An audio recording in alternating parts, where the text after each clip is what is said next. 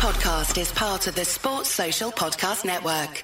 It's time to get your checking account to zero with free checking from PenFed. That's zero ATM fees, zero balance requirements, and zero time spent waiting for your paycheck to direct deposit because you can receive it up to 2 days early. Open your account with just $25 and see how big zero can be. Apply online today at PenFed.org/free checking. Early direct deposit eligibility may vary between pay periods and timing of payers' funding. To receive any advertised product, you must become a member of PenFed, insured by NCUA. PenFed's got great rates for everyone.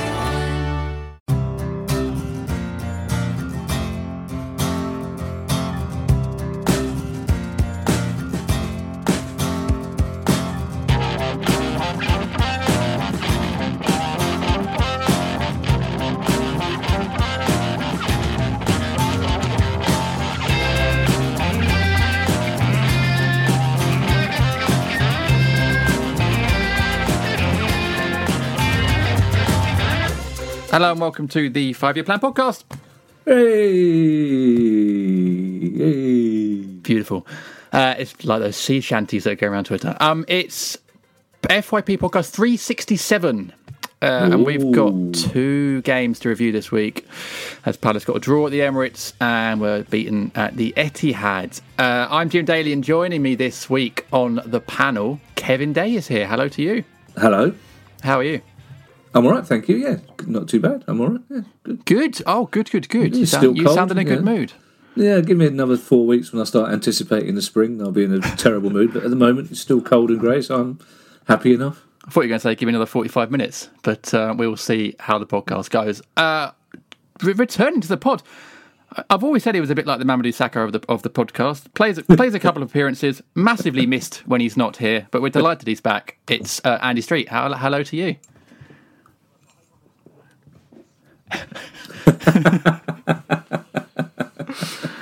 Yeah, that is where the comparisons end between you and Mama. And our final panellist today, I guess if we're doing that theme, sort of the Tyreek Mitchell maybe of the pod, introduced and just kept his place and become a bit of a regular. It's Jack Pearce. Hello, Jack. Hello. Thank you for that. Yeah, he's in good form, so I'll take that as a comparison. Thanks very much. Well, no left foot, though. No left foot, though. No left foot. Having said that, if we're going to compare Jack to Tyreek Mitchell, can we blame him for not closing Kevin De Bruyne down for the first goal then? Started already. What were you doing, Jack? What's the matter with you? I was 250 miles away, but, I tried my hardest.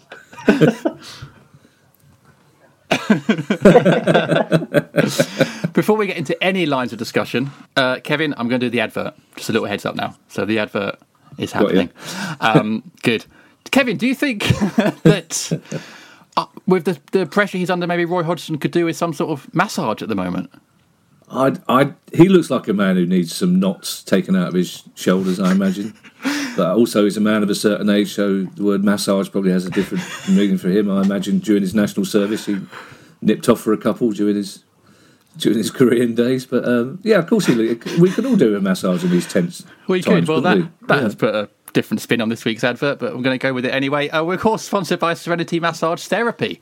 Again, and we're delighted that they are sponsoring us. They're a leading Palace supporting massage clinic based in Reigate Red Hill. On the Reigate Red Hill borders in Surrey, just 12 minutes from Croydon. If you're suffering with soft tissue pains due to lockdown posture, stress, driving, or your team losing 4-0 at the Etihad, then Serenity Massage Therapy are ideal for you as they're changing perception of massages through education while not breaking the bank. Call or text Russ at Serenity Massage Therapy on 07967 203 714 or email info@serenity-services.co.uk and quote FYP to get up to 25% off for you and your friends and family. That's Serenity Massage Therapy, making the world a more comfortable place, one massage at a time. Let's move on to, it's time for a shout out to random patrons. So can I get a drum roll, please? Lovely. It's Mr. Stuart Madeley. Hello. Hey, Stuart. Well, Madley. Stuart, legend. So thank you for joining our Patreon, and you can also join and get all the rewards that Stuart does, like the post-match podcast, patron-only merchandise, and access to the patron-only WhatsApp club at patreon.com/FYP podcast. Right, Kevin, we have 2 games to review this week. A 0-0 draw at Arsenal. Pretty impressive performance. And then a 4-0 defeat at City. Less impressive. Going into these games, I know we previewed them on last week's pod. So it's a point from these two games. I don't imagine there were many people expecting much more than that. Maybe 2 points would have been a good return. What's your thoughts on these two quick succession of games and the performances therein? And are you satisfied? Are you left feeling frustrated? Where are you? I think analysis of the Arsenal game is probably more relevant if we're discussing where we are at the moment as a club rather than the Man City game. I didn't lose any sleep after the Man City game because we were well beaten by a much better team. There is a question whether after 7 seasons in the Premier League we should still be a much less good team than Man City, even with the gulf in their finances. I know there's a lot of talk about. I saw Man City beat Fulham and I saw Man City beat Brighton, and those two clubs ended up with the same amount of points as we did. But at least when they had the ball, they did try and work it forward. And it was slightly frustrating, the City game, but for me as well, 4 individual defensive errors, which we'll probably talk about. But I think it was part. Really? I think it was. Well, De Bruyne's cross was magnificent, but no one closed him down. What was Townsend doing on the edge of the box? Tompkins was too easily beaten for the third goal, and I will argue with anybody, including Chelsea, that the wall was all wrong for the free kick, because basically he gave Sterling both sides of the goal to aim at, and Guaita didn't really know which part of the goal to cover. So, but that's as it was. We deserved to lose 4-0. It's frustrating that as soon as the first goal goes in, we've lost. It's frustrating that we didn't really attempt to hold the ball, move the ball forward. But I think the Arsenal result was a more relevant one. I thought the Arsenal performance, if you look at the Newcastle game last night, when Arsenal fans were furious that they only drew 0-0 with Palace, I think arguably if any team deserved to win that game, we did. Yeah.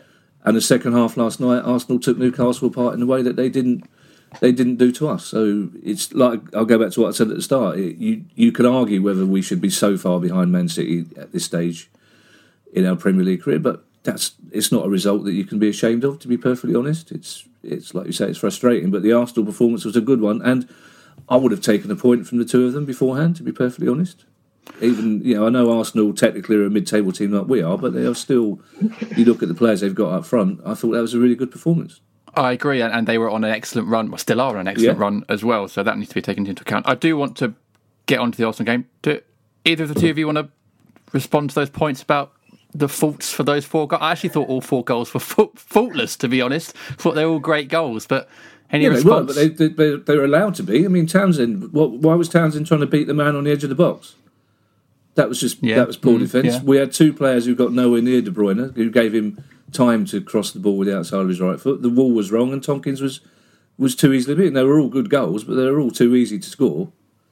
I guess, as Celsius says, there's normally at least 1 or 2 mistakes that do lead to a goal. The De Bruyne one is, I'd imagine he was trying to block the cross with the inside of his foot, but De Bruyne is so good that he could cross the ball with any part of his foot. So I guess there is always that.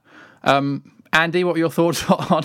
We won't dwell on City too long. We will get to the Arsenal game because Kevin's right, it's better performance. But your thoughts on those goals? I thought they were fantastic finishes. I tend to agree that it's a pretty rare goal that has no mistakes in the lead up to it. Yeah. That said, there were obviously some mistakes that ought to have been avoided in the phase of play that was immediately before those pretty sensational finishes, frankly. It was just one of those slightly predictable results in games, really, wasn't it? I have to admit that halfway through the second half, I actually started doing some work. So that probably shows my lack of faith that we were going to do anything to get back into the game. And you're always going to be, if you play the type of game that Palace do play under Roy Hodgson, you're always going to be under the cosh against a team like Man City, and frankly most teams who aren't in the top 6 are going to be under the cosh against Manchester City, and you need just a phenomenal amount of luck to get a good result against them. As Selzy likes to remind people on the post-match podcast in respect of Manchester City, when we did beat them up there 3-2 a couple of seasons ago, we had 3 shots on target in the entire game. So you need a really good rub of the green in order to do anything up there. It was just one of those. I got to the end of it, and like Kevin, I was, I wouldn't say apathetic, or indifferent, but not certainly all that upset by it. Yeah, the thing is, Jack, that obviously Wilf was missing for the second game, a late omission. with an injury that he apparently picked up in the Arsenal game. But the approach to both games is fairly similar. As the guys have said, we know what you're going to get from a Roy team away to a, in theory, top 6 team. I know Arsenal are mid-table at the moment. So the approach is fairly similar to both of them. And yet, after the Arsenal game, we're all praising a dogged, resolute performance. And after the City game, everyone's frustrated we've lost 4-0. And on that, we do have a question from CPSC Barbarian. I want to put it to you. He says, CPSC Barbarian 1861. So we know where he stands on the history of Palace. He says, would you rather lose 4-0 not trying or 6-2 giving it a go? Heck, he really is from 1861. Heck, if you go out trying, you might even win 2-1, but the only option Roy gave us was a rearguard 0-0. And yet 3 days earlier, that was a decent 0-0. Yeah, I think the difference for me between the two games is obviously Wilf's absence, but also, with Wilf missing, he puts in McCarthy instead of Ayew to join Benteke. So not having Wilf or Benteke made us very different to the team that went out against Arsenal. Mr. Barbarian is completely right in that 0-0 was probably the best we could have hoped for with that lineup. Although within the first 15 minutes, we did at least enter their kind of final third, which was more promising than I thought. But as soon as the first goal went in, really on a hiding to nothing, we didn't have the players on the pitch really to be kind of moving our shape around to provide any increased threat. So whether it was 1-0, finish 1-0 or finish 4-0 as it did, the nil for Palace was unlikely to really change that much. I do agree with the issue about some of the goals, not so much the goals themselves, they were superb finishes, but some of our play in the phase before the goals, where we have possession of the ball an hour and a half and end up giving away, corners or, dangerous positions for them. We could be better in those phases of play. I think MacArthur was guilty for the first goal, and I think Luke is guilty for the third goal. So, we could be better there. But, whether we lose 2-0 at City or 4-0 at City, I think come the start of the season or beginning or the end of the season, I don't think anybody would really, really mind. It wouldn't be a shock result either way, really. I think the shock results have been a 3-2 win a couple of years ago and a 2-2 draw last year. I think, our kind of luck at the Etihad has perhaps run its course for the time being. Well, everyone was talking about our good record because we're unbeaten in our last 5 trips to Manchester, all told. And everyone was talking about our really good record against Man City. But our really good record against Man City is 9 defeats in the last 12 games. So we remember the 0-0 and the 3-2, but we forget the fact that they tend to batter us up there. I thought the difference between the Arsenal game and the Man City game is in the first hour at Arsenal, when Arsenal's attacks broke down, we tried to counter-attack. We tried to break. We tried to get forward and use the ball and keep it and be progressive. And we simply couldn't do that against Man City, whether that was tiredness, whether it was a lack of a proper target man to get it up to give them the rest, whether it was just an ageing midfield three that aren't particularly creative anyway. But it's that frustration again when we concede the first goal, we lose the game, and that's not only against Man City. That's the problem. But I mean, the other good thing is the Arsenal clean sheet. That was 2 clean sheets in a row in the league, and we had only had one before that, and that was just the very first game of the season. So that was a progressive thing. Because the thing we forget is people keep saying, we're solid in defence, we're well organised. We've been conceding goals all over the place. So that's not actually true statistically. So it's just that we've actually scored a few more goals this season. And the thing is, as Streety said after the game, you only have to look at the league table. We're not in any particular, unusually for this time of the season when we would be looking over our shoulder and worrying about goal difference. It's not particularly an issue this season. So we're clearly not a bad team. But it's like somebody said about Newcastle last night, like staying in the Premier League is a good business plan, but it's not necessarily a good entertainment plan. You know what I mean? There are ways and ways of doing it, Yeah, that is true. And we are, we talked about Leeds earlier. There are other teams doing it differently, although they are also on a terrible run. Yeah. Weirdly, since they sent that tweet out about Karen Carney. But it is, we do get questions about the style of play, Andy, every week. Andy Watkinson has said this week, have we ever been this dull to watch other than under Peter Taylor? Which is, wow, that is some accusation. But I would argue in that Arsenal game, as Kevin says, there were patches where we looked really good. I thought Benteke had a particularly good game up front, and Eze and Wilf looked really busy. So, and we have to take into account that these were 2 games against tough teams away from home, 3 days apart. So we don't know if Benteke, picked up a niggle or something, or wasn't quite feeling the same for the second game. There's going to be rotation issues, but Andy, is it really this dull? And can it be better? That's a pretty subjective assessment for every fan, really, isn't it? I mean, Selzy tells you that he's not remotely unimpressed or unentertained by any of the games that we have, no matter the result or anything about it. Others say that they are not at all entertained by what's offered up. And to a certain extent, I guess, if you're watching your team not have much of the ball, and then when they do have bits of the ball, they're not as sparky in possession or as accurate in the limited passes they're going to have to make as a team has to be if they play that sort of counter-attacking football, it can be quite a difficult watch. Whether or not people find it dull, that's up to them individually. I must confess that there are some games where I don't find it the most enthralling to watch Jordan Ayew ploughing a lone furrow, and I'm sure some others feel the same. Equally, on a more pragmatic basis, I can see occasionally why we're set up the way that we are. So, as I've said on a number of occasions on this podcast before, it's all about trade-offs. Some fans are saying that in respect to the Manchester City game, it would have been great to have given it more of a go, like, for example, Brighton did and Fulham did recently. Equally, those teams are significantly more in danger than Palace and still came out with losses. So, that's a very long-winded way of saying I'm not going to answer that for every single person. But some of the games can be a slightly difficult watch, I would say. Can I just point out that Selzy is the most easily entertained bloke I've ever met in my life? He watched the squirrel for 3 minutes once and just laughed for 3 minutes. It doesn't take a lot to entertain Selzy. Just finds beauty in the world. Yeah, he does. He finds. Maybe we should get the squirrel started. Yeah, and to be fair, Ayew ploughs a furrow really, really well. I'd love to see him do it with a ball at his feet. That'd be great. That would be the ideal thing. If we were in the Premier League furrow ploughing competition, we'd be. I thought the Ayew thing was an odd one for me, to be perfectly honest. You'd have played Benteke. I would have played Benteke, notwithstanding what Jack says. 2 difficult away games. You don't know how fit they are. You don't know the circumstances of virus, illness, and whatever within any particular group. But it would have made more sense to play Benteke. It would have at least given us. You didn't have to be creative then. You can just get the ball forward to Benteke, and even if he's not scoring, he can still hold the ball really well. I mean, they'd have to hold it for a long time by the time our elderly midfield players get up to him. But he can do that.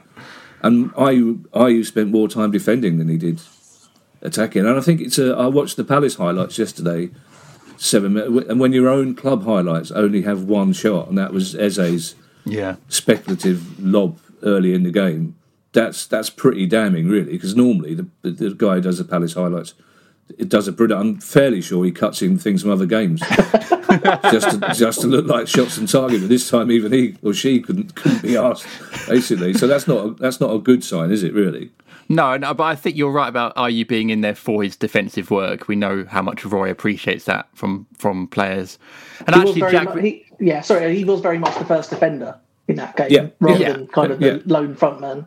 Indeed, yeah, and you half expect that. John Dodds has sent us a question. Doddsy. Saying, Batsman or Ayew? Pretty sure Bats would have taken that shot in the first half. I think, Jack, there was a chance where Ayew sort of looked to pass it rather than shoot. What are your thoughts on that? Yeah, I mean, in that particular instance, yes, Batshuayi probably would have taken the shot first time, but I don't think Batshuayi would have offered the kind of defensive resolve that Ayew showed at times during the game. Not that that's what ideally you're looking for from your striker, but if that's how we're setting up, I don't think Batshuayi quite does what Ayew does. I think one thing I'd like to mention about our attack in that game is we were up against a very, very good defence.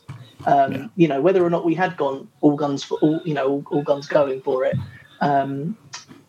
Diaz and Stones at the back have formed a very good partnership at the back. Kyle Walker is, if he's anything, he's very fast. So he's good against the break, which was perhaps something we were relying on.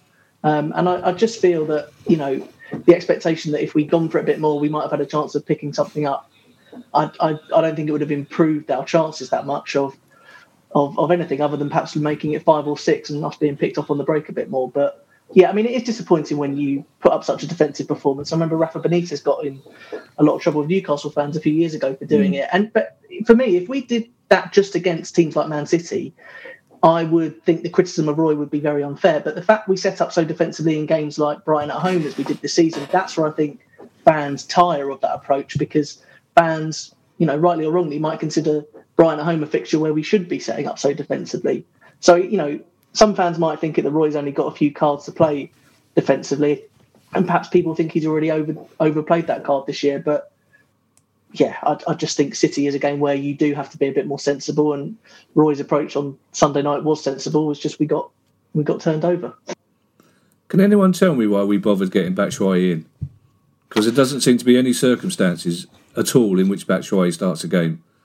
And it just occurs to me that he probably wanted Loftus-Cheek in and couldn't get him, so decided we had to get someone. And we say this week after week, we've got an international striker sitting on the bench who doesn't get an opportunity to start the game. No matter who, home, away, against whatever level of opposition, it baffles me. It really does. It's Max Meyer. It baffles me that we managed to break Max Meyer, who Joachim Löw described as the most. But Joachim Löw described him as the most creative player of his generation in Germany. We bring him in, and we can't find anything to do with him. I think it was again, wrong club, wrong time for him. Well, it was. It baffles me. Those people who are blaming Meyer for that baffle me as well. It's like we bring talent in, creative talent, and we seem to have no idea whatsoever how to utilise them. It's as simple as that. And I don't get it. I don't understand it. I'm not aiming this criticism at any one particular person in the setup, but somewhere there's a failure of management, because we simply can't incorporate talented players in our team. I think there's a difference between Max Meyer and Batshuayi. Batshuayi's already proven in this team he can score goals and play well, and in the Premier League. And there is definitely a question to be asked as why he's not featuring as much. And you do wonder if those 3 games in a row where he scored those 3 offside goals, which were all pretty marginal, had gone our way, then would Batshuayi be more of a fixture in the team? Quite possibly. And I don't know how much that influences picking. Well, it wasn't much of a secret. Benteke doesn't score any goals, and he's more of a fixture in the team. He's got 3 this season. That's good for him. There's no logic to that. It wasn't much of a secret though that Batshuayi doesn't offer a whole deal of stuff outside of the box. Like, he's a very clinical striker, and when he gets a chance, he will hit the target and sometimes score. But in terms of him becoming that kind of dynamic lone striker from the opponents or from the halfway line onwards, he didn't show us that he could do that when he was on loan last time. But his loan signing did make a lot of sense in that we needed another striker in to add depth. We needed someone perhaps to hit the ground running, and in that he knew the squad and he knew the surroundings, it did make sense, but it just hasn't worked out for whatever reason. And I can't see really the role that he plays where it works between now and the end of the season, to be honest. I think come the end of the season, unless Roy changes tact, I think it's going to look like a pretty miserable season for Michy. Well, you've answered my question. Why do we bring a player in who's good in the box, a good striker when he gets the ball in the box, when we don't get strikers in the box and we don't get the ball in the box? So it's a pointless waste of time. We're just paying his wages, which are quite substantial, and not playing him. I just don't understand it. Yeah, well, actually, we had a question on that theme from Dougie Kiley. I wondered which Dougie you were going to say then. If that Dougie's asking us questions, we really are in trouble. Look, I bought a striker on loan. I don't know what to do with him. What do you reckon, lads? Streety, how do I get him out of his contract, Streety? He says, how much do we now regret not taking Gallagher instead of Batshuayi from Chelsea? It was obviously proven to be quite good at West Brom. I think that's hindsight for you, I think, isn't it? And when you're not scoring goals, and we don't create a lot of goals compared to other teams who score a lot of goals, there are going to be questions asked, of course. There's always going to be questions asked about formation and team. We get them a lot. We had another one here from Robbie Scotcher, which I think is probably more pertinent to the last 2 games, which says, afternoon, gents, who's your first player on the team sheet in central midfield? Mine is Gyro. Baffles me why he doesn't get a run of good games. I think Andy, possibly some people might have thought that Gyro might have got the nod maybe at Man City for the second game on Sunday. And to be fair to Gyro, has been doing pretty well when called upon so far this season. Yeah, I agree. Come on. I'm just going to look at you. Come on. Well, I have no idea why he's not being picked, so I wouldn't like to necessarily speak to that point all that much. He was excellent earlier in the season. The games are now coming particularly thick and fast, it feels and seems. And it seemed to me to be asking quite a lot of James McArthur, for example, to play against the team of Arsenal's ilk on a Thursday and then against the team of Manchester City's on a Sunday. So, yeah, it was surprising, but Who knows? Frankly, who knows? Can we just check where the knocking's coming from? Because I'm worried it's Selzy trying to get out of JD's cupboard. Sorry, I think my neighbours downstairs are doing some work. It's coming through, is it? Little tiny bit, yeah. It's like Morse code. It's an entertaining squirrel. Right, I tell you what, let's take a break there. We'll move on to part 2 where we've got questions from our listeners. So join us in a bit.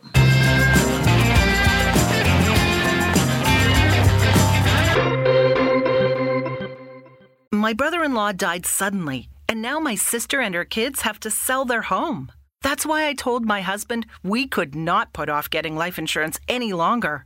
An agent offered us a 10-year, $500,000 policy for nearly $50 a month. Then we called SelectQuote. SelectQuote found us identical coverage for only $19 a month, a savings of $369 a year. Whether you need a $500,000 policy or a $5 million policy, SelectQuote could save you more than 50% on term life insurance. For your free quote, go to SelectQuote.com. SelectQuote.com. That's SelectQuote.com. SelectQuote. We shop, you save. Full details on example policies at SelectQuote.com/commercials.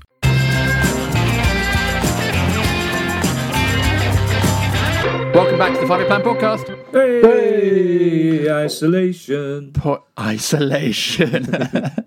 Beautiful. Sponsored this week by Serenity Massage Therapy, making the world a more comfortable place, one massage at a time. Call or text Russ at Serenity Massage Therapy on 07967 203 714 or email info@serenity-services.co.uk and quote FYP to get up to 25% off for your friends and family. Pod 367. It's time for questions from our listeners. Let's go to... Well, Kevin, we've got a lot of questions about Roy and his future. We tend to dodge these questions most weeks, but there has been speculation in the press about Eddie Howe and Sean Dyche being their odds getting cut to be manager, and whispers that Roy's contract might not be renewed at the end of the season. So I guess we do have to sort of pay a nod to it a little bit. Let's have a look. Magic Cheese 72. Oh, Magic.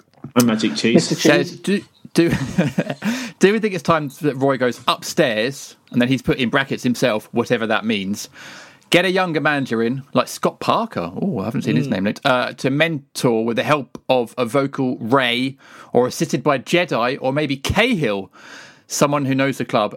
As ever, love the pod and the Pardew's Hot Pants series. Thank you very much. And on a similar theme, Daniel J. Edwards says, would it not be better to bring in a manager now, so they have the rest of the season to assess what's needed and what's Deadwood, instead of starting from scratch come the end of the season?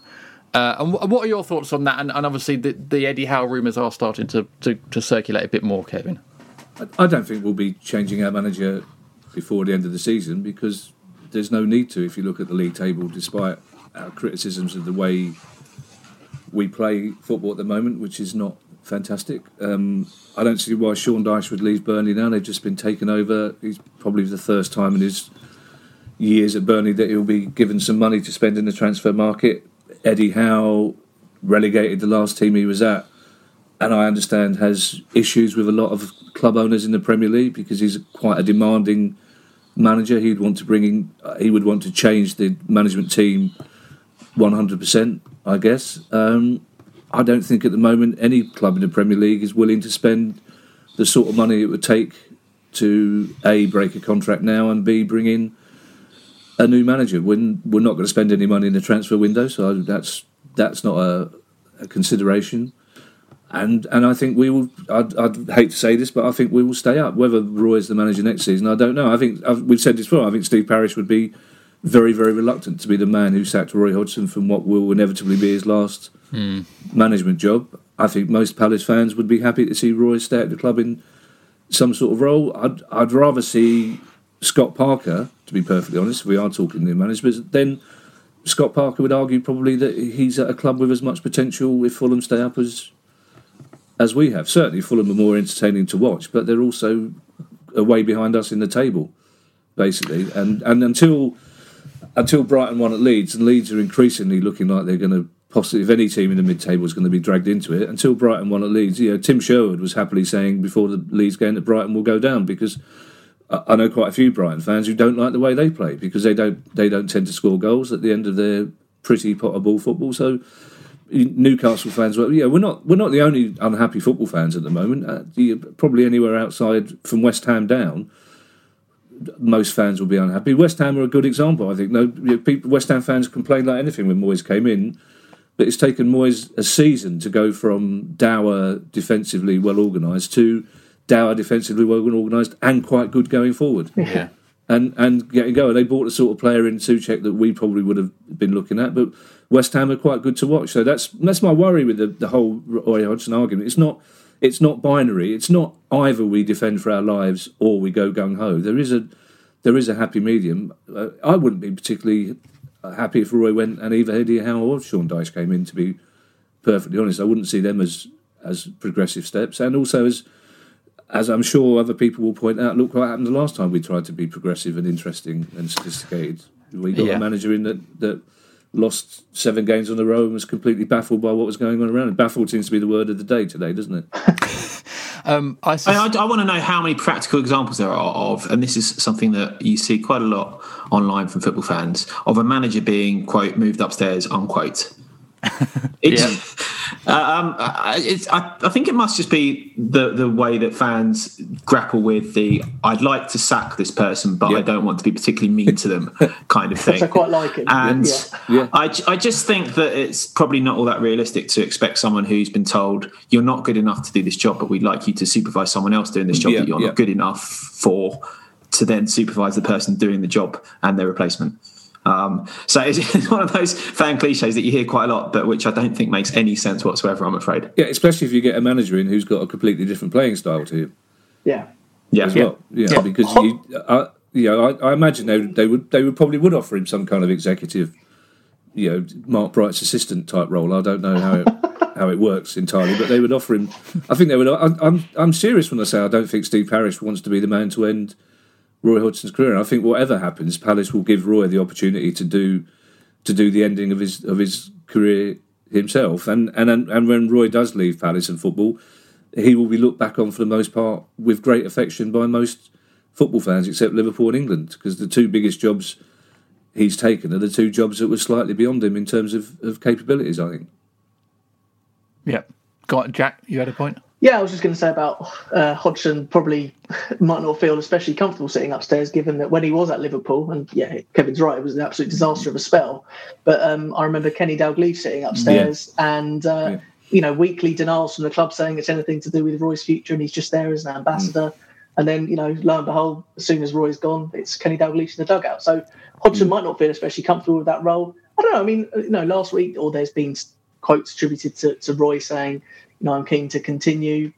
That doesn't necessarily have to be at Palace. I'm sure there are opportunities that would present themselves to Roy, but they might not be. I think a lot of people have maybe made the conclusion that Roy's job at Palace will be his last because of the romantic notion of the Croydon boy in Croydon, that type of thing. He is 73, 74 possibly. How many opportunities will come his way, I don't know, but such as his experience, I'm sure jobs would. If he wanted to stay in the game, be presented to him. I don't know what standard and what level they would be.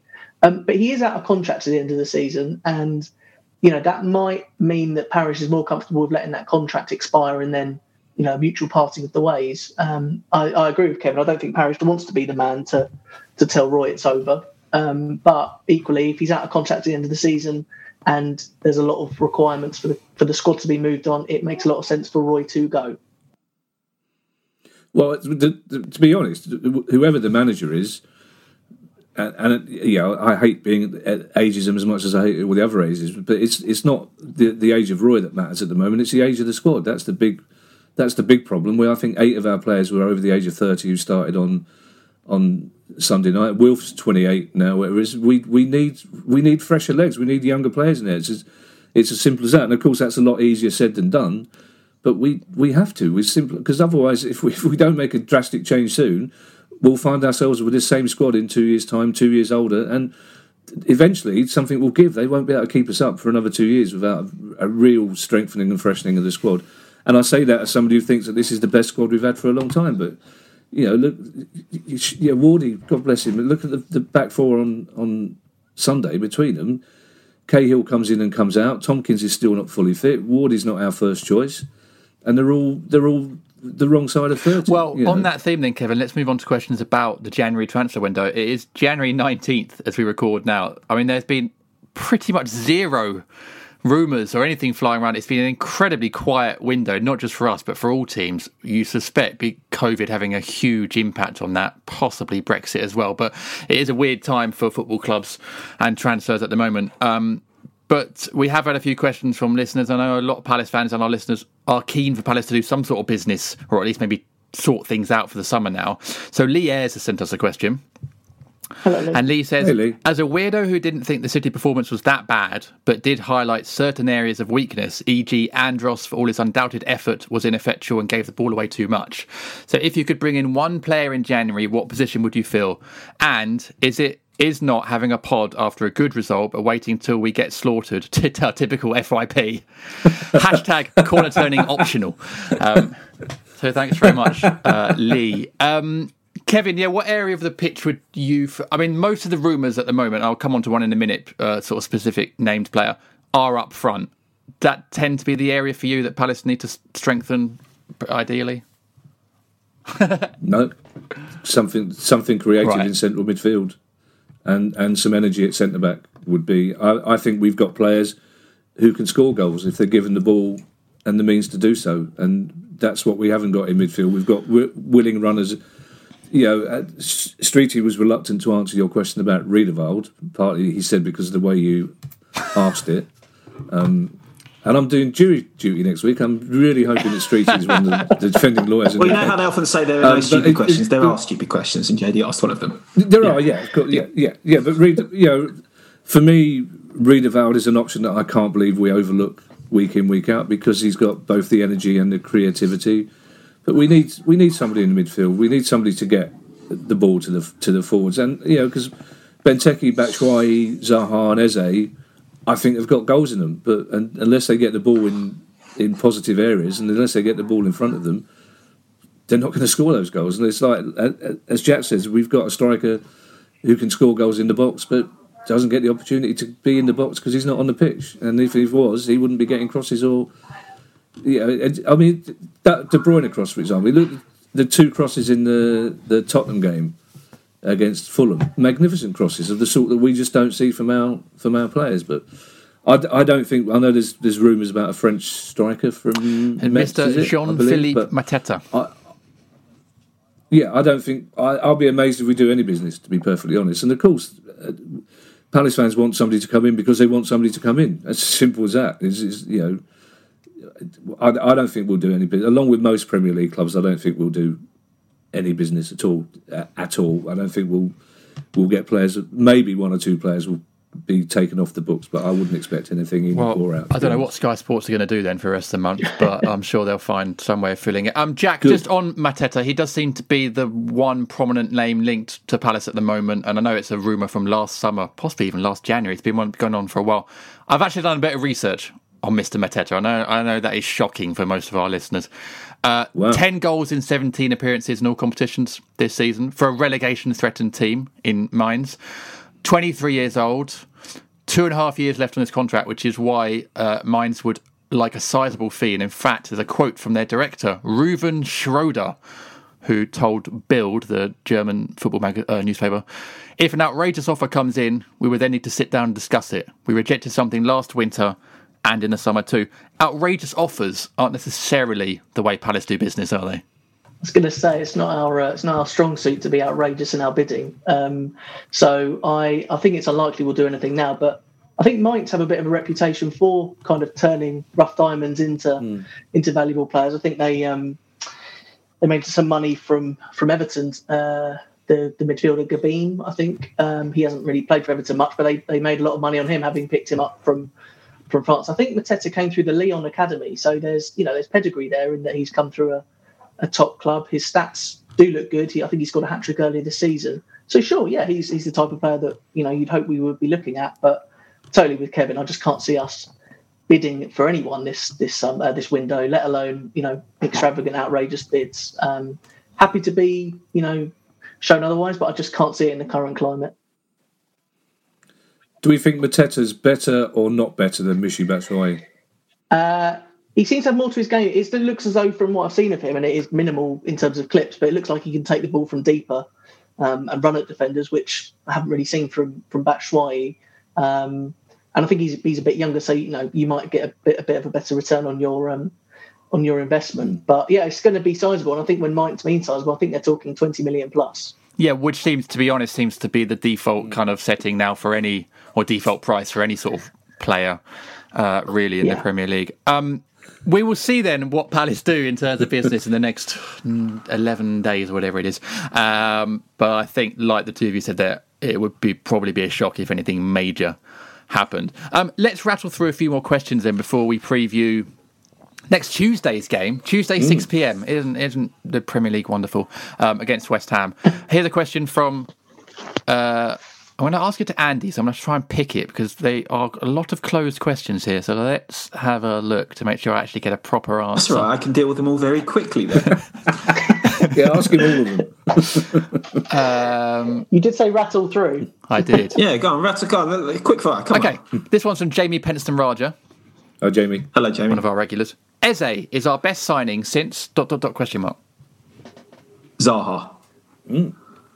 Let's go, Kevin. Kevin? Yeah, Zaha, yeah. Yeah. I thought this was the Andy Street quickfire round. Well, he's done his one answer, so I was full house. Yeah, full house. Very good. Okay, fair enough. Well, I'll say Zaha as well. Give him 4 out of 4. All right, Andy, let's try this one. From Stephen Martin. Hi, Stephen. You're going to hate this question. Which player cares the most? It's quite difficult to tell at the moment.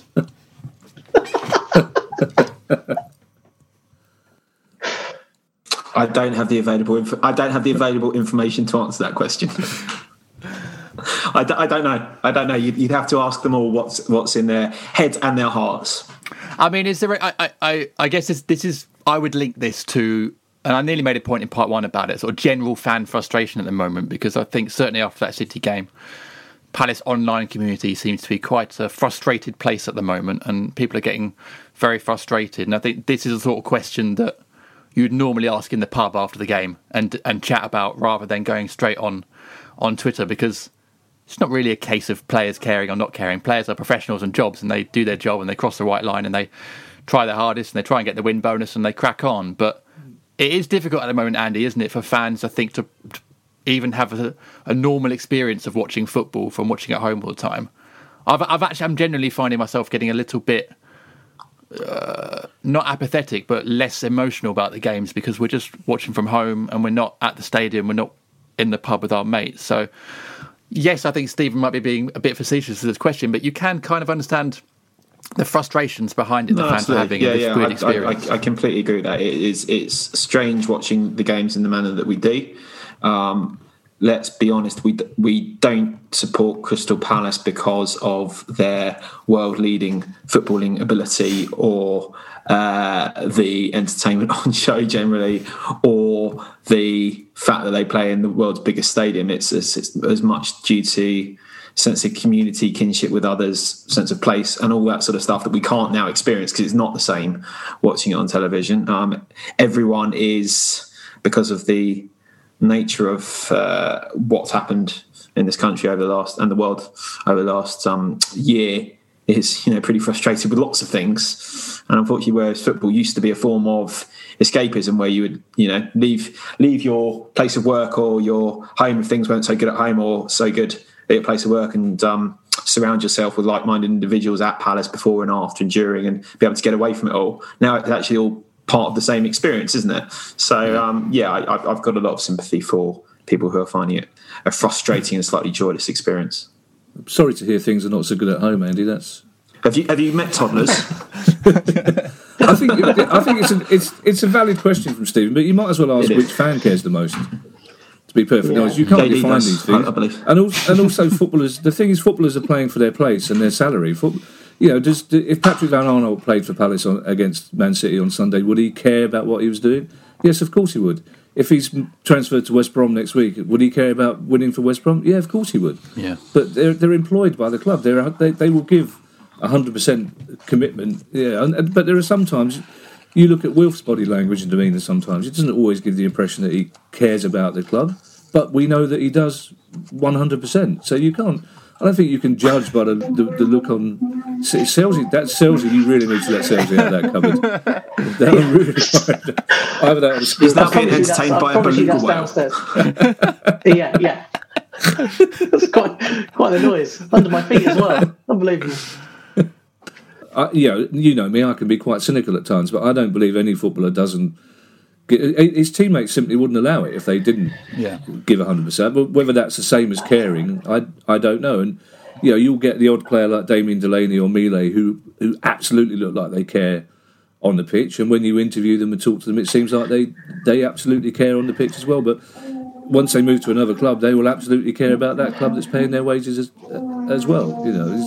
I remember an interview with David James back when he's playing at Portsmouth, and he said what football fans don't appreciate is that for footballers, for some footballers at least, it is very much their job. Yeah, of course. And for fans, particularly when we could go to games, a lot of their social activities are based upon fixtures, and you might know the next 10 fixtures ahead because of plans you have associated with that game. For a lot of footballers, they don't really know who they're playing until the previous game's over. Yeah. Because in terms of professionally, they've only prepared for that one game, so they don't know that they've got Wigan away or Bournemouth at home, whoever they might have. They're not familiar with that. So I think the essence of care from a football fan's perspective, and I sometimes remind myself of this, is entirely different to what the players are kind of talking about. As you talked about previously, players, they do care. It's their profession. They don't want to, even if you just think about it from a monetary point of view, if we don't perform well and possibly relegate, that's likely to incur a decrease in their salary. So they do care. I mean, if you want a name, I think James MacArthur probably, is the most vocal of our current players on the pitch and, shows a lot of care for the youngsters and stuff. But I don't think there's anyone that turns out for Palace this season that you could say does not care.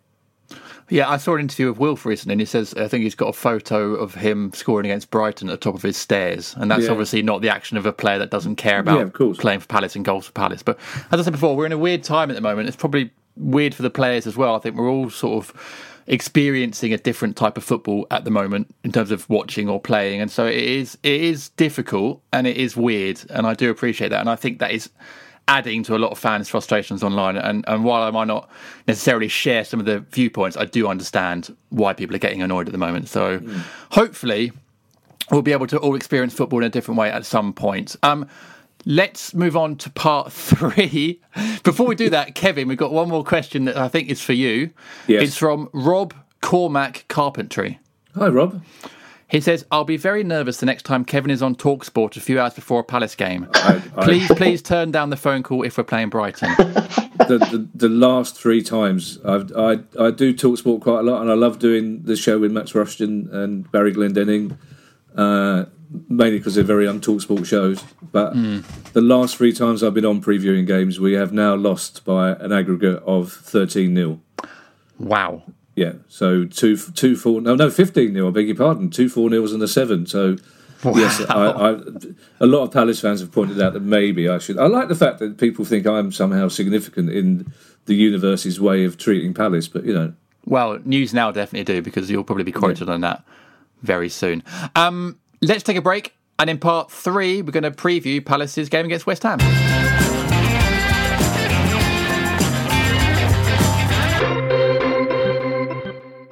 It's time to get your checking account to zero with free checking from PenFed. That's zero ATM fees, zero balance requirements, and zero time spent waiting for your paycheck to direct deposit, because you can receive it up to 2 days early. Open your account with just $25 and see how big zero can be. Apply online today at PenFed.org/free checking. Early direct deposit eligibility may vary between pay periods and timing of payers' funding. To receive any advertised product, you must become a member of PenFed, insured by NCUA. That's got great rates for everyone.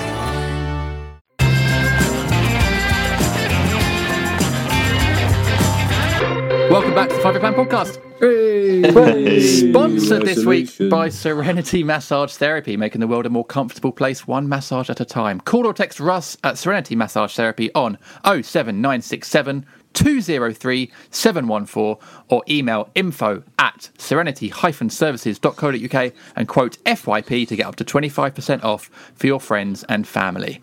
Right, Andy, we've got West Ham at home on Tuesday, 6 p.m, that classic 6 p.m. kickoff. JCPFC. Hi, JCPFC. Question. Said, when Wilf's back available, and we assume he will be for this game, given there's 8 days to go before we play, 7 days to go. Shall we change the formation that will see him back on the wing again? What's your thoughts on that and the game in general and how Palace might set up? No, I don't want to see Wilf tracking back with wingers and doubling up. He causes far more damage being at the top part of the pitch. I do think that some fans, and I don't say this is the case for JCPFC at all, but I do think some fans consider it still 2013 and Wilf is playing one side of a front three with Balassi and Glenn Murray up top, and that's just not the way we're set up anymore, and it's certainly not Wilf's game anymore. Wilf now just plays with best when he's given a sort of free floating role in the final third and is able just to go wherever he wants. He doesn't have to play as a sort of rigid 9, he's just allowed to roam, and he's far better in that sort of free role, I think, than being pinned to a midfield 4 where he has to do a lot of donkey work, in my view. As to the West Ham game generally, West Ham has surprised me a little bit. Obviously, they had a pretty poor season in parts last year, having spent a significant amount before last season. And yet they've looked really pretty good under Moyes so far, haven't they? Jack came up with a really interesting hypothesis that Moyes is basically doing what he did at Everton, just transposing new players in, which I thought was actually quite a compelling argument. And actually, that formula did work at Everton, and what he's now doing at West Ham appears to work as well. So it's going to be a pretty tough game. Equally, we tend to, in the games against West Ham, not have significantly the worst of it. We've had a number of games against them in the last 3 years where we've had good spells of play, and where in some ways we've not actually made it stick, particularly at the Olympic Stadium, and probably should have come away with more from the game. But yeah, it won't be an easy one at all. West Ham are playing tonight. Presumably they've got an FA Cup game at the weekend, so we'll be hopefully well rested by the time we play them next Tuesday at stupid o'clock. But I thought we played very well at London Stadium. Again, we played very well for an hour at the London Stadium. I thought deserved to be ahead at half time. Benteke played very well, so I've got a feeling that we will get to a half decent points total, but mainly 1 point at a time at the moment in the next couple of games. So I think a point is probably the least we'd expect against West Ham. Slightly annoying that they took a punt on Bowen and we didn't when we were offered in bowl accounts, because he looks a much better player than I thought, and obviously Palace thought he would be at that level. But I think as long as we get to grips with their strong midfield, which is not the easiest thing to do, then I think going forward, Mikel Antonio is their biggest threat, and they do tend to concede goals. But what we need to try and not do is give away silly corners and free kicks like we did at Man City, because they will take advantage of that. Yeah, they have scored the most goals, I think, on set pieces in the Premier League. And you're right, they're signing-wise, they've made a lot of signings, actually, that probably would be Palace signings. Souček's done very well for them. Bowen, we looked at Ben Rama.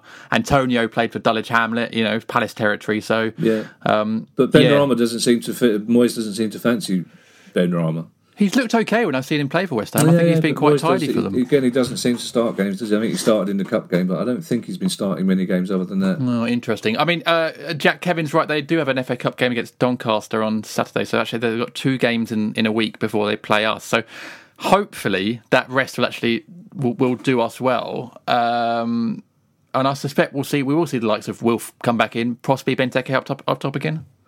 It wouldn't surprise me if perhaps Wilf could have played on Sunday, but the decision was made to let him have 10 days rest before a game that we have a better chance of taking something from. I mean, West Ham are good this season, and I thought the way they marshalled Wilf at the London Stadium was very good. I thought Koufal at right back and Declan Rice playing just in front of the back four did a really good job on Wilf, and Wilf was quite ineffective in that game. So, our Palace and Wilf will have to kind of adapt to that if we're to have more luck against them this time. But I do think West Ham will present a challenge. What West Ham are doing, which they haven't done previously, is win games that they should win. So beating Burnley on Saturday is perhaps a fixture they would have lost last season at home with fans in the ground. I think, if there's any club in the league that's probably benefiting from no fans, it might be West Ham. So, it's good to see them from their perspective having a decent season. I like David Moyes as well. I thought he did a very good job at Everton for 500 years or however long he was there.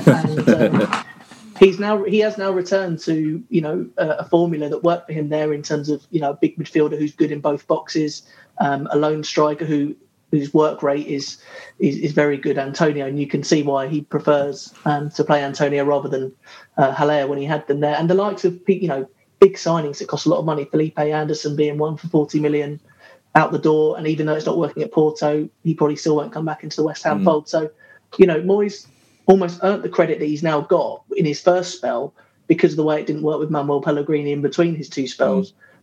So he's now got time. He's got a settled squad. The likes of Declan Rice and Bowen give them energy in the middle of the park, and they will give us a proper game in a week today. But that said, we gave them a really good game when we went to the London Stadium. So I'd expect it to be a good match to watch, and I would expect us to be competitive. And if we take something from it, all the better for it. But what it does do is start a sequence of 5 games with also Wolves, Newcastle, Leeds, and Burnley. So as Kevin said there, we are going to want to be increasing our points tally as we go through those games, because you'd presume after those games we've got a few more challenging fixtures. So if we could be beyond 30 points after those 5 games from the 22 or 23 we have at the moment, that would be a real positive. But yeah, West Ham will certainly be a challenge. Agreed. And you hope with a fully rested MacArthur, a fully rested Luca, fully rested Tompkins, Cahill, if he's fit, hopefully we'll be ready to go. And that's it for this week's pod. So thank you very much. I think that's a nice place to end. Kevin, lovely to have you back on the pod, as ever, obviously. Always a pleasure, yes. Andy Street / Mama, great to have you back on. When will we see you again?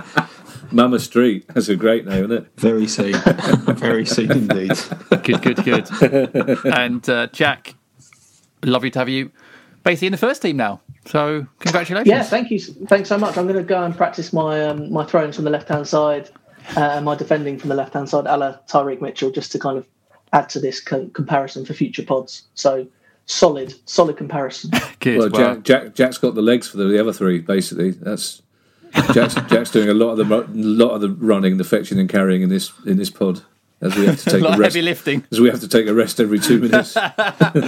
Anyway, we'll be back next week after the West Ham game, so probably a Wednesday pod. It'll have to be next week. But obviously there'll be a post-match pod for the patrons straight after that West Ham game at patreon.com/FYP podcast. But in the meantime, enjoy the rest of your week.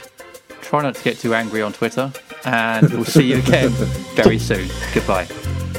Goodbye.